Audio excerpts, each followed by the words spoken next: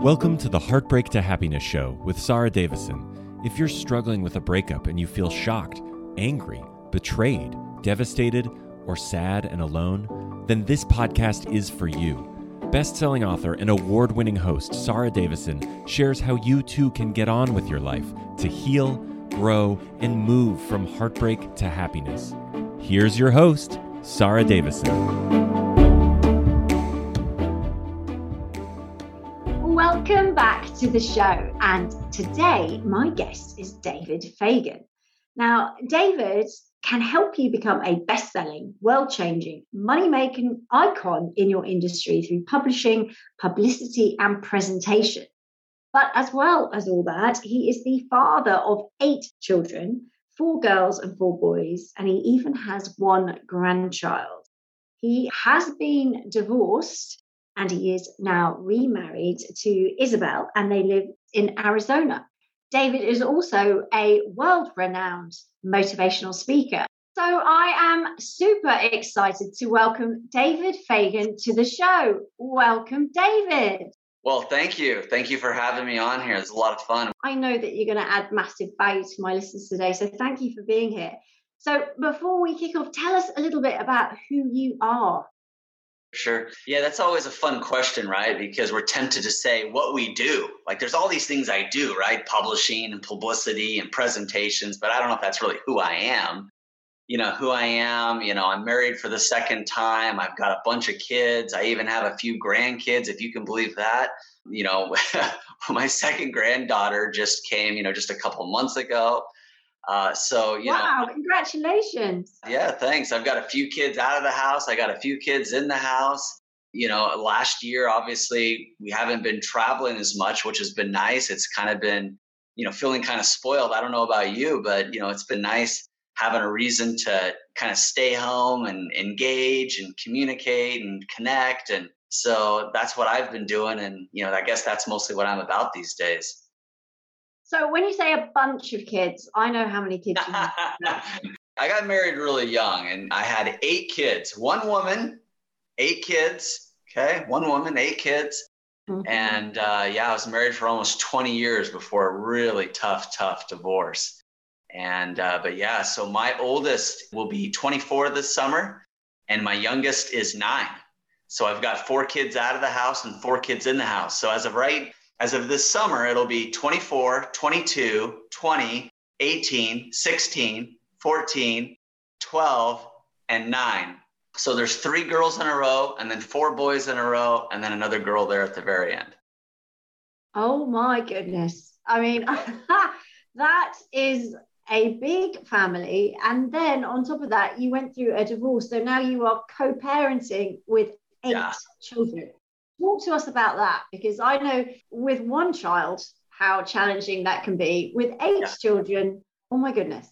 Yeah, it's tough, right? I mean, when you're together, you kind of have these compromises of, here's what we want to do with the kids. Here's the kind of life we want them to have. And as you be together separately, so to speak, as you raise kids, separately together, it's tough because you may not be the same person. You may not have the same values. And I'm not talking about morals, but the things you prioritize, right?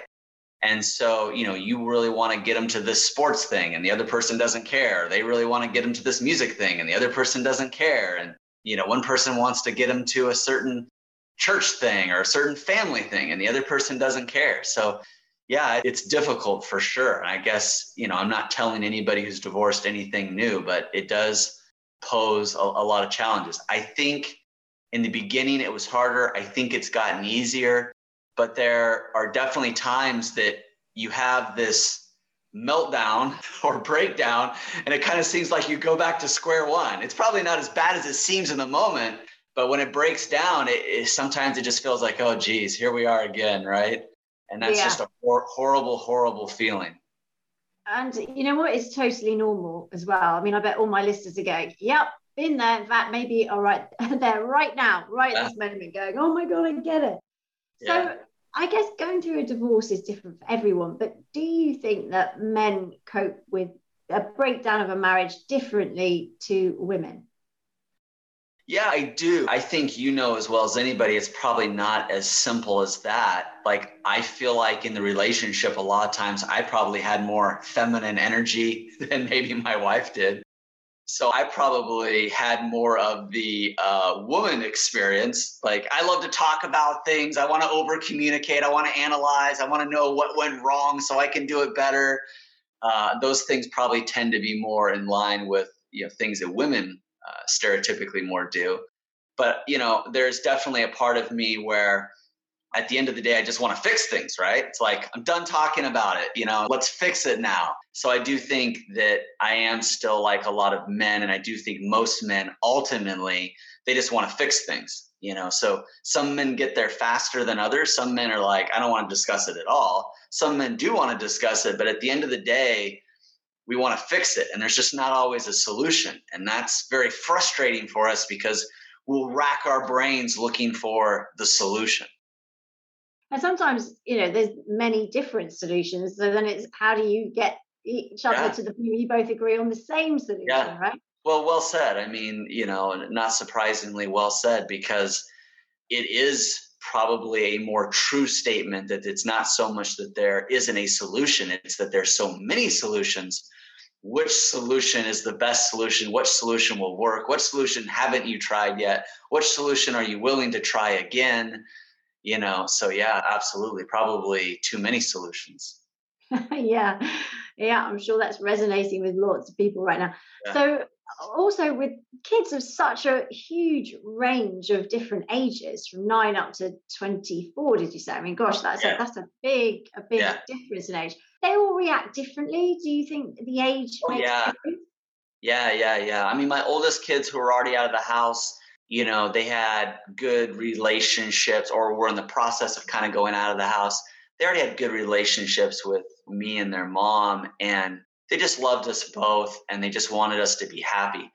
The kids at the very bottom, they were a little scared and a little unsure, and they needed to be reassured, but there was a lot of things they were kind of oblivious to. Mm-hmm. But my teenagers, who are really the middle kids, they really struggle the most. Like, they felt more like, hey, I'm, you guys are leaving the family, and they saw the memories that their older sisters had, and they kind of felt like, maybe they're missing out. And I'm sure to some degree they were. I'm sure there was a lot of other questions or issues, but a couple of my middle kids really struggled the most. One, he really claimed it wasn't a big deal at all, but he had a lot of problems, like a lot of just issues of all kinds, at school, at home, with the law. He really had a lot of trouble. And then another daughter, she was just really heartbroken and felt like her mom needed her more than me. And so it wasn't necessarily anything against me all the time, but she really felt like sort of a casualty of the divorce. And because her mom needed her more, or she felt like she needed her more, it really strained our relationship for several years. And there were certain things that I had to do that I'm glad that I did that made a difference. But had I not done those things, I really wonder where we would be today. So can you share any advice on how you handled that for people listening who think, gosh, I'm in the same situation? Well, for me, and, having a lot of different kids, it gave me a good sample size, I guess. But for me, I mean, yes, every kid is different, but I think one of the things that parents don't do enough for their kids, both men and women, especially men, is they don't fight for their kids. And I don't mean fight like physically fight, but I think one of the things that kids worry about is, does the parent love me? Does both parents love me? And they need to know that you're fighting for them. And I think a lot of parents, they get to the point where they're just like, I just can't do this anymore. I give up, whatever. I walk away. It's not good for the kids. It's not good for me. And I'm not saying that that's wrong. I'm just saying that your kids, some more than others, one of the best ways for them to know that you love them is to fight for them. And it can't be on a weekend. It can't be a week. It can't be a month. It's got to be over a long period of time. For me, it took several years for me to keep and win 50% of my kids' time. And that's not right for everybody. But I think several of my kids saw me just consistently say, look, you're important to me. Whatever happens is whatever happens, but I'm going to do everything I can so that I have you in my life as much as I possibly can. And I think that over a period of time won over a couple of my kids that were a little bit unsure, like, well, what is dad going to do? And a lot of dads kind of give up or walk away. And, I showed up for things sometimes that they didn't want me at. You got to be careful about that. I don't mean like legally I'm not allowed at. I just mean, they didn't invite me. Like some parents, they'll be like, well, if they want me there, they'll invite me. Don't wait to be invited. Don't wait for your teenagers to say that they want you in their life. You've got to go and make that effort at all ages. And you just got to show up regardless. And you got to put in the time so they know that you love them and that you're fighting for them. Yeah, I think that's really good advice. I think consistency is really important because they see the world differently, and they've got other things going on, and kids very much tend to live in the moment more than sort of future planning, don't they? So, if we're there showing up consistently, with our values and telling them how much we love them, I think that's really good advice. Over a long period of time, you can make some groundway, even with kids that are quite confused by the whole thing. I've seen that so many times. So I know that your divorce wasn't just sort of separating and then organizing the kids as well. It was also your community because you come from a religious background, right? That's how you grew up. Yeah, I grew up in a pretty strict, religious background, and we were both, members of the same religion, and we were always very active in our church, church every Sunday, and then different activities during the week. I'm probably more of I'm definitely more of a spiritual person than a religious person. But, you make compromises in marriage and you do different things. And I think that was one of the things kind of near the end is as I traveled the world and as, I met different people from different places and, I worked with a lot of different people in a lot of different ways. My spiritual backpack kind of got heavy and there were things I wanted to take out and leave on the side of the road that weren't serving me well anymore. And there were other things that I kind of wanted to add to it that, really helped me in everyday life. And that was all good and well and sounds nice and pretty. But when that comes down to like a marriage and raising kids, it's very difficult. And I see a lot of pressures on kids and there's a lot of depression with kids. And so, parenting and how we parent and religious beliefs and spiritual beliefs and, some of those things added to a couple who got married really young.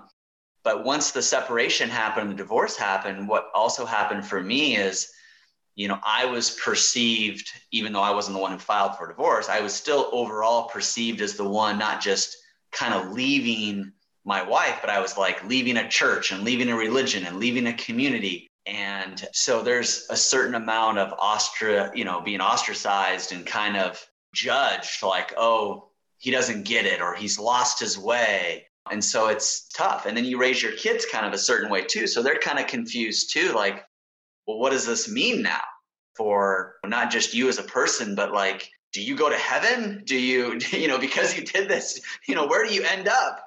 And these things might seem kind of silly or something you see on TV, but, when you're raised in a certain community, these are genuine, real things that maybe even kids don't say, but it's kind of in family members' back of their minds. And some will actually say it like, you're going to go to a bad place if you make these kinds of decisions. It's very tough, and then you sometimes have church leaders that are involved in the counseling and the process. And so it's not just a relationship, hey, let's figure out the relationship. It's, hey, let's figure out your worthiness, your spiritual worthiness, your religious worthiness. So people that might be in a Jewish faith or a Muslim faith or a Mormon faith, some of these faiths where you very much live them. It's not like something you're born into. It's like it's something you actively do day in and day out. And there's a lot of rules. Rules probably isn't the best word, but there's a lot of guidelines in which you're supposed to live your life by. So you walk away from those guidelines and, you really kind of lose yourself a little bit. Yeah, I imagine because it is a way of life, isn't it? And then to sort of step outside of that, I guess you've got to start to rediscover who you are at your core again. How did you do that? Well, one thing I want to say too, just since I brought up a few different religions, I don't have anything against any type of religion, and I spent a lot of years very happy inside of an organized religion. I just think that everybody, needs that right to kind of grow. But, how I kind of dealt with that was, very slowly. And I made sure that I kept my kids' lives the same as possible. When my kids are with me, I still take them to church, fairly regularly. We split the time 50-50. So half the Sundays they're with me. So I still take them to some of those things. I didn't turn on a dime and turn my kids' world upside down with any big epiphanies or anything like that. So I think we need to be true to ourselves, but we also need to think about, our kids and be very careful, because some parents will start to try to turn their kids against a parent. Look at the mistakes, look at this, look at their choices. This person's the good one, this person's the bad one. And I think that was one thing that I tried hard not to do. I think the one thing that did come out that I probably didn't do as well on is I just felt like there wasn't a lot of forgiveness. And so sometimes that topic kind of got brought up, and that was tricky. But I think when you're dealing with your kids, you also talk to them in an age appropriate way. I'm going to talk to a 20-year-old different than I'm going to talk to a 10-year-old. I'm going to talk to a 12-year-old even different than I'm going to talk to a 15-year-old. But yeah, putting your kids first and not turning their world upside down and being consistent and looking for the teaching moments are really important. Yeah, I think that's really important. Everyone is different, and everyone needs, like you said, age appropriate support and advice. And I guess with 8 kids, that's going to be a lot of work, a lot of time. Yeah. Well, and I wish this would go without saying, but it doesn't. So I'm going to say it. Obviously there's exceptions to what I'm saying. I mean, safety has to come first. I mean, if a parent is downright doing something truly unsafe, and I guess you have to decide what that is, there's nothing wrong with you telling your kid, hey, that's not safe. That's not okay. You need to say this, or you need to do this, or I need to say this, or I need to do this. So I'm not talking about those types of things. There are certain things that have to stop, and they have to come to a hard stop, and they have to stop now, and they have to stop today. And they've, sometimes even have to involve other people. But besides that, in terms of, sports and music and friends and guidelines and how late you stay up at night and, how much church you go to and what movies you can watch and, all those kinds of things, I guess that's mostly what I'm referring to. Yeah, no, good advice. So then coming out of a 20-year marriage and being a single guy I know you live in Arizona, what was the dating scene like? Because I imagine 20 years on, and you were young when you got married, this was a whole new experience for you. So how did you navigate that? Are you struggling to cope with your breakup or divorce? Are you feeling devastated, heartbroken, sad and anxious? If so, please know that you are not alone and there is help available. Sarah Davison, best known as the Divorce Coach, and her team of accredited coaches are here to offer you the support and guidance you need to navigate all areas of your breakup, take back your control, and start feeling happy again. Sarah will show you how to dial down those controlling negative emotions, unhook from your ex, get back in the driving seat of your life, and design a future you are excited to live. Sarah has a range of solutions to support any breakup, including free guides, one-to-one coaching, her Heartbreak to Happiness virtual retreats, live retreats, and you can even train to be a breakup and divorce coach with Sarah too. Visit www.sarahdavison.com today and start to feel happy again. This was a whole new experience for you. So how did you navigate that? Well, I was living in California at the time, and the people I was around and the work environments I was in, it was interesting to me that a lot of things that mattered when I was younger in maybe smaller communities just didn't matter. Like, it was more about energy than it was about age. It was more about health and habits and style than it was about, where'd you go to school to, or, what do you do for a living? I mean, people want certain levels of success. Some people care more about that than others. But for the most part, I was surprised. I thought, geez, I've got all these kids and I've got all these things, who would ever want to date me? I come with all these things going on, right? My life is not exactly simple. It's very complex. But I was surprised how many people, women, really didn't care about that. I mean, it was definitely an issue for some people, but it was really just more about chemistry and personality and, fun and stimulating conversation. And I'm very philosophical. So for me, it was, talking to people and kind of figuring out what people knew and what they believed in. It was more like that. And it was more easygoing. Like when I grew up in a religious thing, it was like, you date to get married. Like, that's why you date. And I did date a lot as a young person inside that way of dating, but I didn't date people with, a lot of diversity, age-wise, race-wise, religious-wise, culture-wise. And so it was a lot of fun, as you can imagine. There were definitely things that were like, I always thought this, and I was right. That is how I am. But then there were other things where it's like, oh, I kind of like somebody who fill in the blank. I kind of like somebody who thinks this or believes that, or, so there was also a few pleasant surprises along the way as well. Yeah, I think a lot of my listeners will be going through that right now, out there on the dating scene.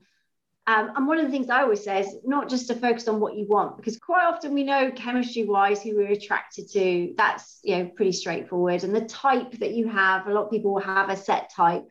But actually, it's more about what you need, I think, when you're coming out of a relationship that's, especially a 20-year relationship, but if you're going through a divorce, learning the lessons from the past, banking them, and then making sure you're not repeating them. Did you find that was a useful strategy moving forward?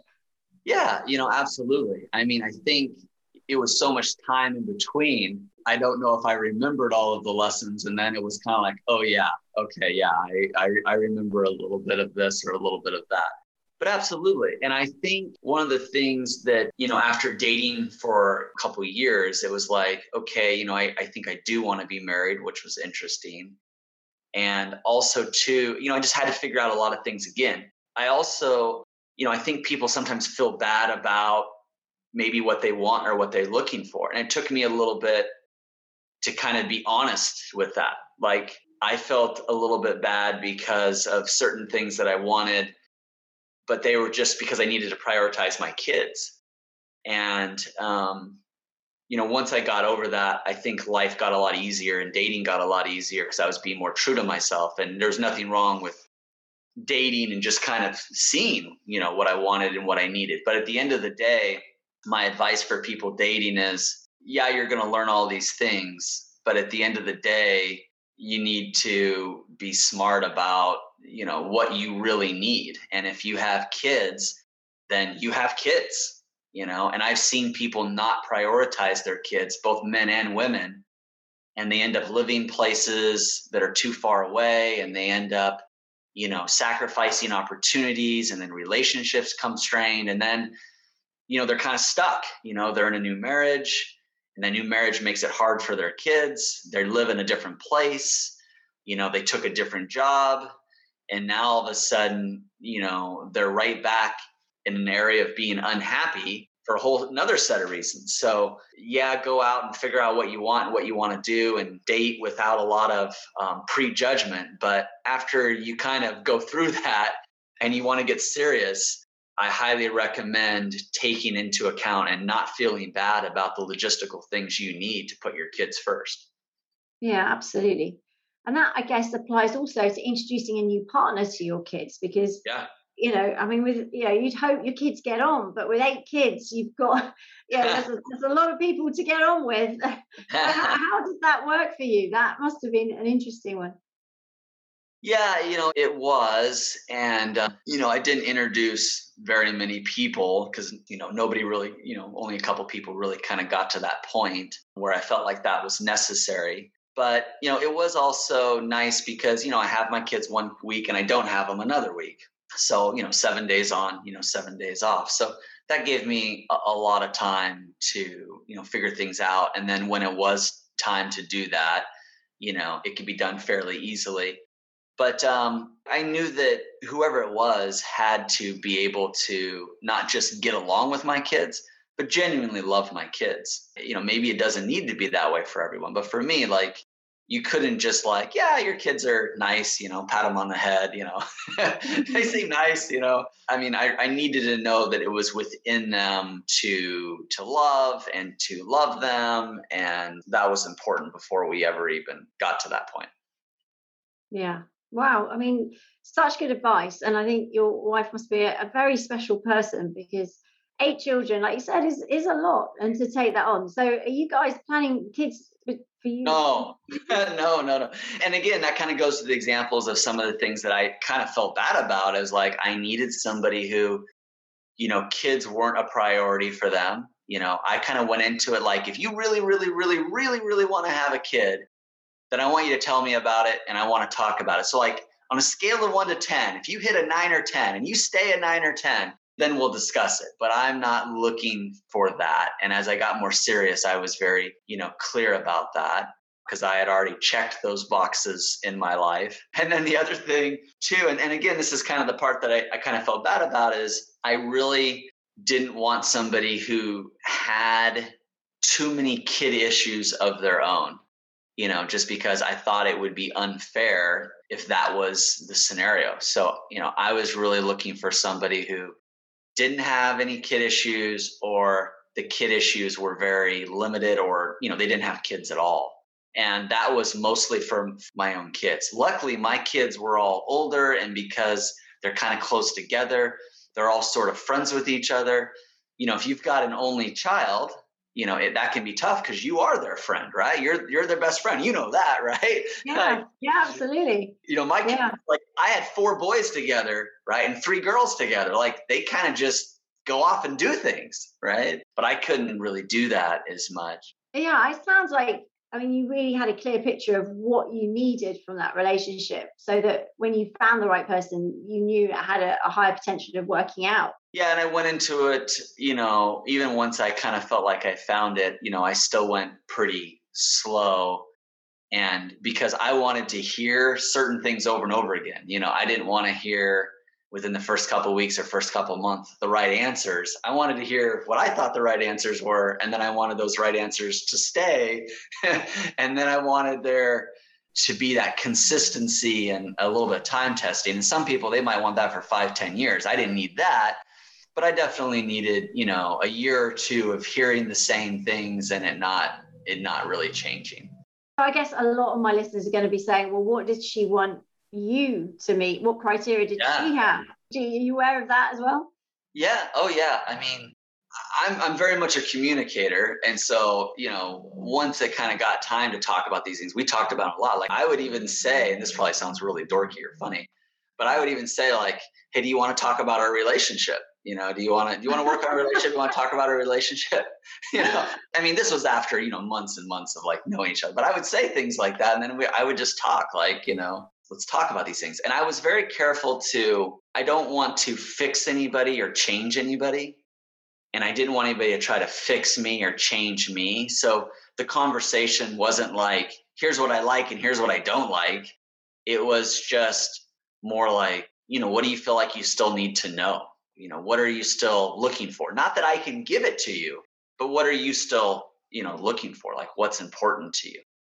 But I think one of the mistakes that people make, and a lot of my friends make that, have gone through this as well, is I see them finding somebody and they're like, oh, well, she's beautiful. Now let me see if I can make her what I want.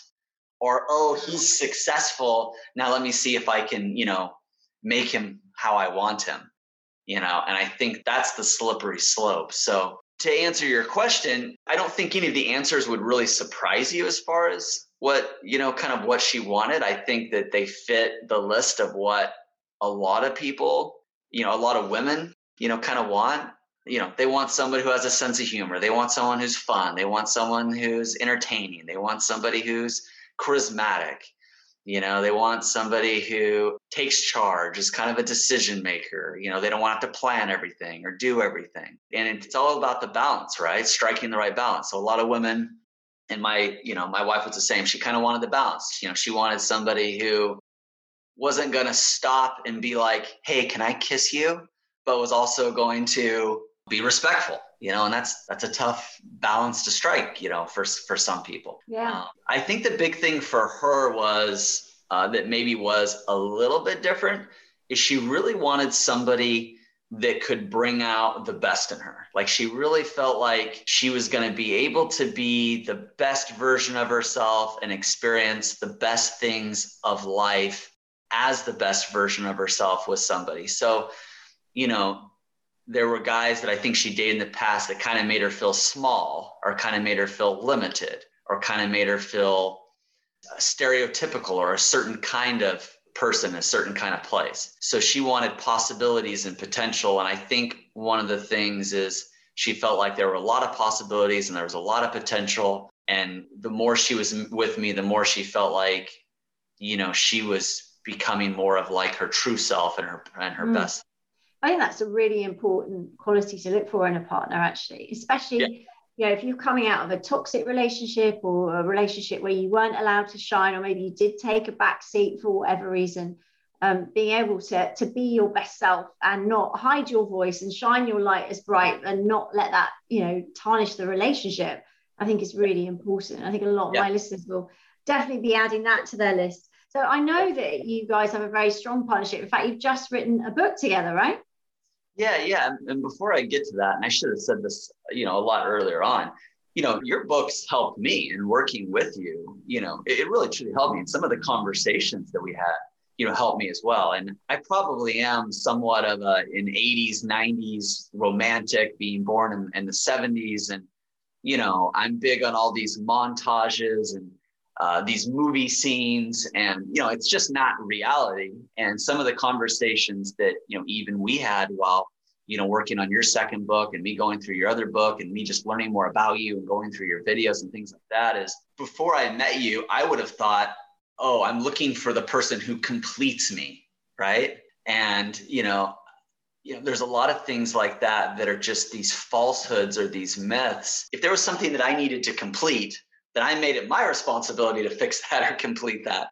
And I was also looking for somebody else that way as well. Like, I wasn't looking to save someone or rescue someone, where in the past there is kind of this people make it this romantic notion of rescuing, saving, and completing and whatever. And those aren't always the healthiest relationships. And I think those are things that I learned from you. And I think that helped me because there were people who, they weren't really ready for me. Not that I was advanced, but I had kind of already got myself to a certain place in life. And I think earlier on, I would have been attracted to that. I mean, what guy doesn't want to be the hero or the knight? And that's kind of even a little bit of what happened with my very first wife.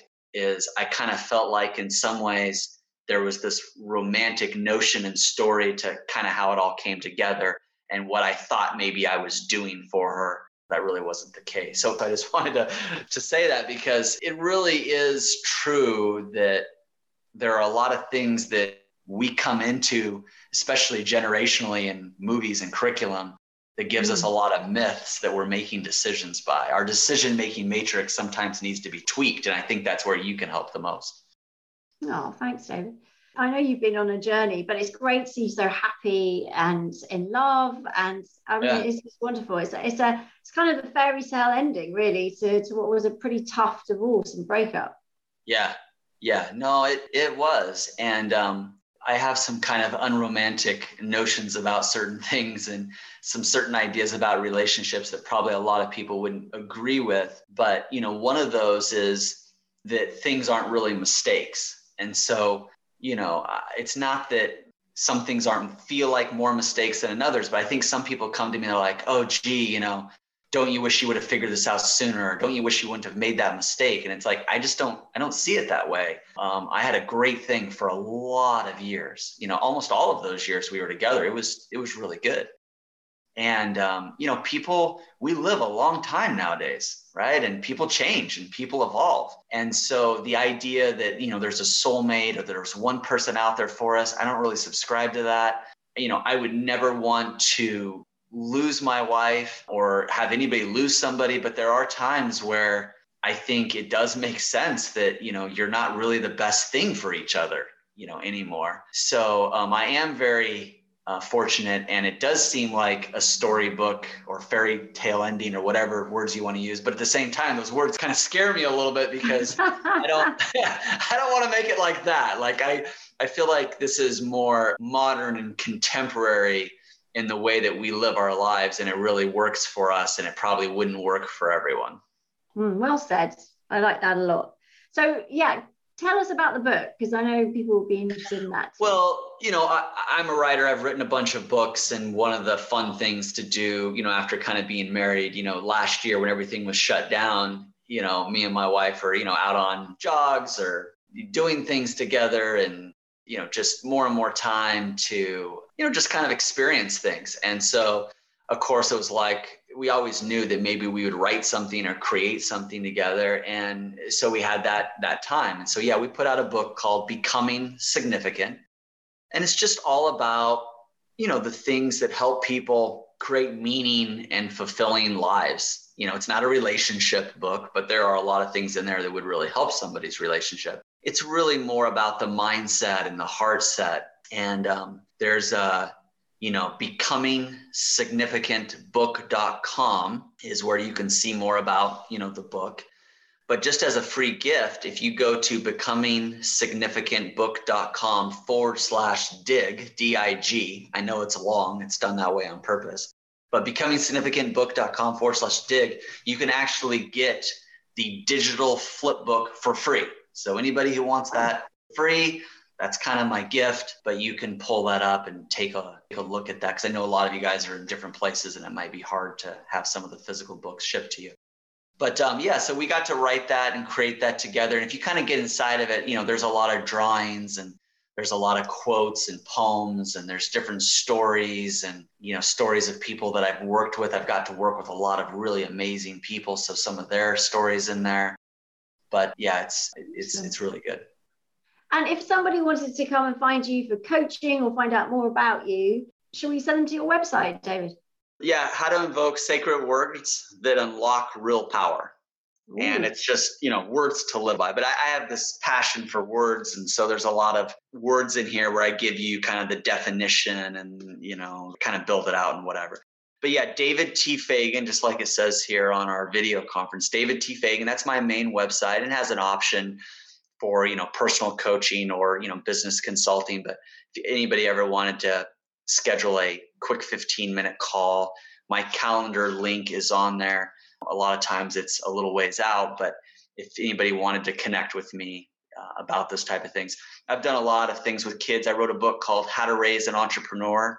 It's actually called Guerrilla Parenting, How to Raise an Entrepreneur. But that book also kind of gets into parenting stuff and, couple kind of stuff. But all of those things, guerrilla parenting, becoming significant, business stuff, personal stuff, all of that can be found at davidtfagan.com if you wanted to connect with me.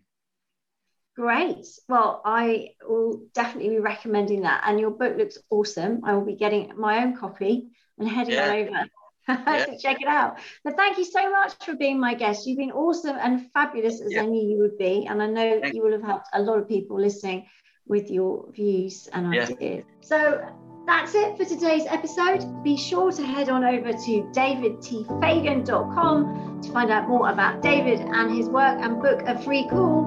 And I look forward to you joining me on my next episode.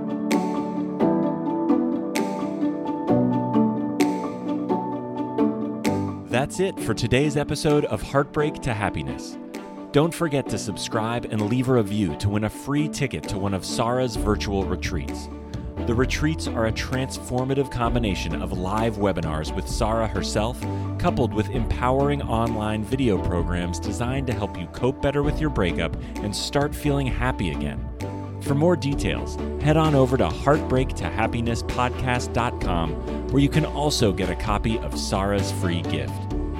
Thank you, and join us again on the next episode for another dose of Heartbreak to Happiness.